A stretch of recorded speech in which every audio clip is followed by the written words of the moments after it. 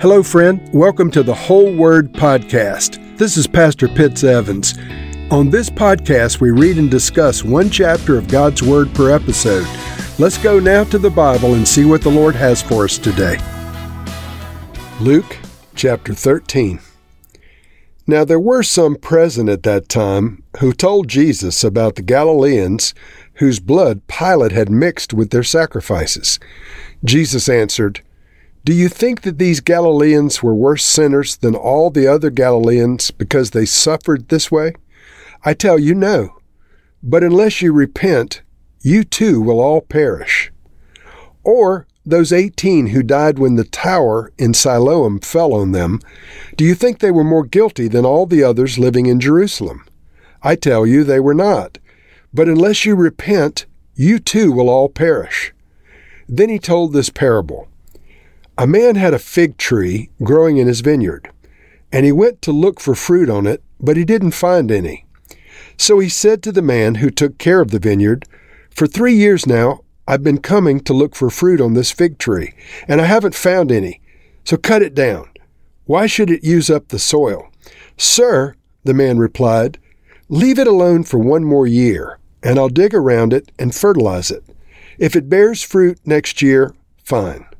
If not, then let's cut it down." On a Sabbath, Jesus was teaching in one of the synagogues, and a woman was there who had been crippled by a spirit for 18 years. She was bent over and could not straighten up at all. When Jesus saw her, he called her forward and said to her, "Woman, you are set free from your infirmity." Then he put his hands on her, and immediately she straightened up and praised God. Indignant because Jesus had healed on the Sabbath, the synagogue leader said to the people, "There are 6 days for work, so come and be healed on those days, but not on the Sabbath." The Lord Jesus answered him, "You hypocrites!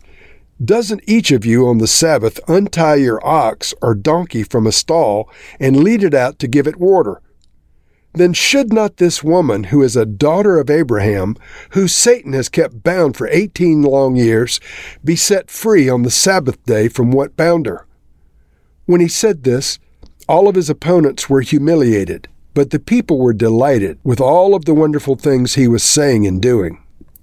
Then Jesus asked, "What is the kingdom of God like?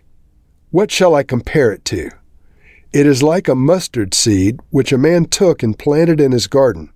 It grew and became a tree, and the birds perched in its branches." Again he asked, "What shall I compare the kingdom of God to? It is like yeast that a woman took and mixed into about 60 pounds of flour until it worked its way all through the dough." Then Jesus went through the towns and villages, teaching as he made his way to Jerusalem. Someone asked him, "Lord, are only a few people going to be saved?" He said to them, "Make every effort to enter the narrow door, because many, I tell you, will try to enter and will not be able to.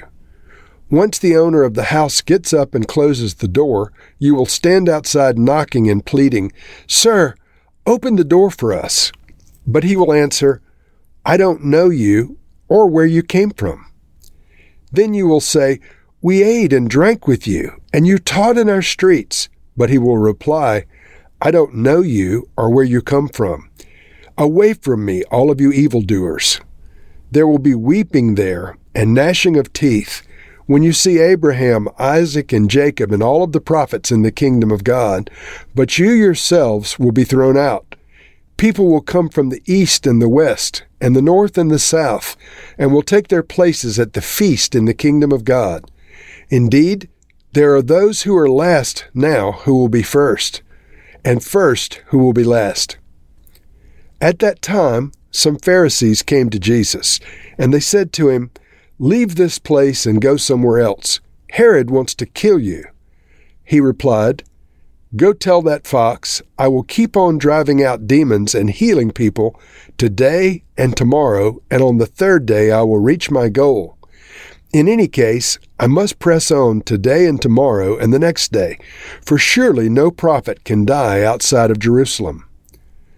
Jerusalem, Jerusalem, you who killed the prophets and stoned those sent to you. How often I have longed to gather your children together as a hen gathers her chicks under her wings, and you were not willing. Look, your house is left to you desolate. I tell you, you will not see me again until you say, Blessed is he who comes in the name of the Lord. In this chapter, Jesus encountered a woman in one of the synagogues who had been crippled, and he attributed her illness to a spirit. And then he said that Satan had kept the woman bound, in referring to her illness. Now, I don't believe that the teaching of Jesus is that every sickness is connected to a demon. But there are many healings in the Gospels, often of deaf and dumb people who had spirits of deafness and dumbness. But this was a crippled woman, and apparently Jesus attributed her affliction to a demon. On verse 10, it says, On the Sabbath, Jesus was teaching in one of the synagogues, and a woman was there who had been crippled by a spirit for 18 years. That's very definitive. Jesus observed that there was a spirit, and obviously it wasn't a good spirit. It was an evil spirit that had caused her illness, her being crippled for 18 years. He went on to say she was bent over and could not straighten up at all.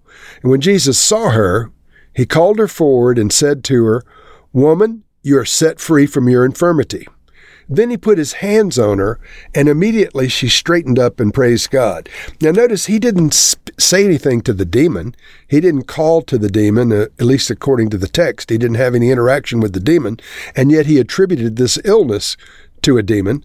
The method that he used was he laid his hands on the woman, and she was able to straighten up. And he spoke the words, Woman, you're set free from your infirmity. So Jesus did not use a cookie-cutter approach to every demon or every illness. This was a special case. He had the discernment of the Holy Spirit to know how to proceed. But he brought healing to the woman and set her free from this spirit of infirmity. And it goes on to say that the religious leaders were offended. In verse 14, indignant because Jesus had healed on the Sabbath, the synagogue leader said to the people, There are 6 days for work, so come and be healed on those days, but not on the Sabbath. And Jesus answered him, You hypocrites! Doesn't each of you on the Sabbath untie your ox or donkey from the stall and lead it out to give it water?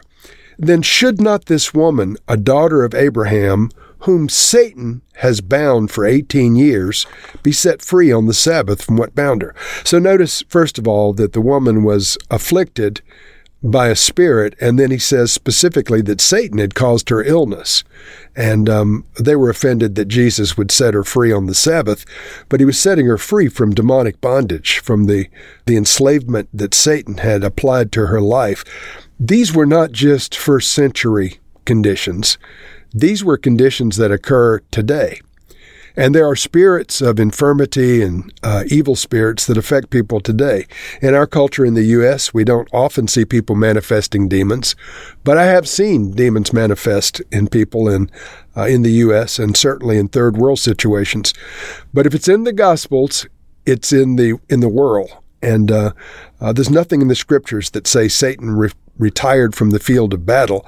The Scriptures just say that Jesus has given us authority over evil spirits and over the devil by virtue of what he did with the cross.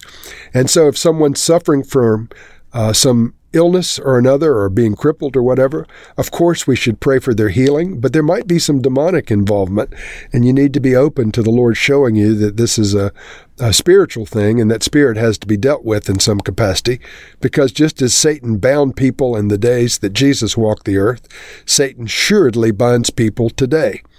And so just to wrap this up, I don't believe every illness is connected to a demon, but I believe some illnesses are, according to the Scriptures. Jesus goes on in this chapter to talk about the kingdom of God. Verse 18, he asks, What is the kingdom of God like? What shall I compare it to? And then he says he would compare it to a mustard seed, which a man took and planted in his garden, and it grew and became a tree, and the birds perched in its branches. And so in comparing it to a mustard seed, The kingdom of God comes in seed form and then grows and begins to permeate the life of the believer, and that believer shares, and the kingdom continues to grow. And since Jesus walked the earth in the first century, the kingdom has spread beyond the lips of Jesus Christ to cover 2 billion people on this planet. So it's been growing. It came as a mustard seed in the person of Christ, and he imparted the seeds of the gospel of the kingdom to his 12 disciples, and then 11 of them proved faithful and passed it on to others. And then today, there are 2 billion people like me that have received the gospel of the kingdom as it spread down through the generations. Making this same comparison in verse 20, he said, "Again, what shall I compare the kingdom of God to? It is like yeast that a woman took and mixed into about 60 pounds of flour until it had worked all through the dough." And so the kingdom of God is still permeating the earth. It will ultimately result in the return of Jesus Christ, but we still live in the days when the kingdom is permeating the population of this planet. And our job as citizens of the kingdom of God is to help facilitate this spread of the gospel of the kingdom. And there's a passage at the end of this chapter where Jesus laments for his Jewish people. Remember, Jesus was the Jewish Messiah and the Messiah for all men, but he was born a Jew, he lived a Jew, and he died as a Jew. So in verse 34, he's lamenting over Jerusalem. "Jerusalem, Jerusalem, you who killed the prophets and stoned those sent to you, how often I have longed to gather your children together as a hen gathers her chicks under her wings, but you were not willing." And then he says, "I tell you, you will not see me again until you say, 'Blessed is he who comes in the name of the Lord.'"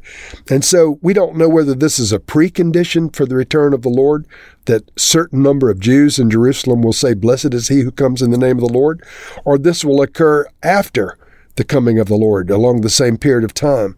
But either way, Lord, we pray that your Jewish people would say Jesus is blessed because he comes in the name of the Lord. May your Jewish people in Jerusalem, those who have rejected the gospel down through the years, recognize that Jesus is both the Messiah for Jews and Gentiles alike. Lord, we pray that they would indeed say that you're blessed. They would recognize that you came in fulfillment of their scriptures and that you're coming again. And so, Lord, we pray that they would be ready for the return of Jesus Christ, and we would be ready for the return of Jesus Christ. Amen.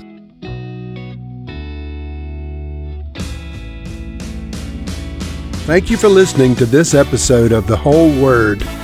It was brought to you by Whole Word Fellowship and the Northern Virginia House of Prayer. If you were encouraged, please share our podcast with your friends. We'd also appreciate it if you'd hit subscribe in your favorite podcast app and take a few moments to write a review. If you'd like more information on our church and our ministry, you can go to wholeword.net or wholewordpodcast.com for more information. Thank you again, and may the Lord Jesus bless you today and always.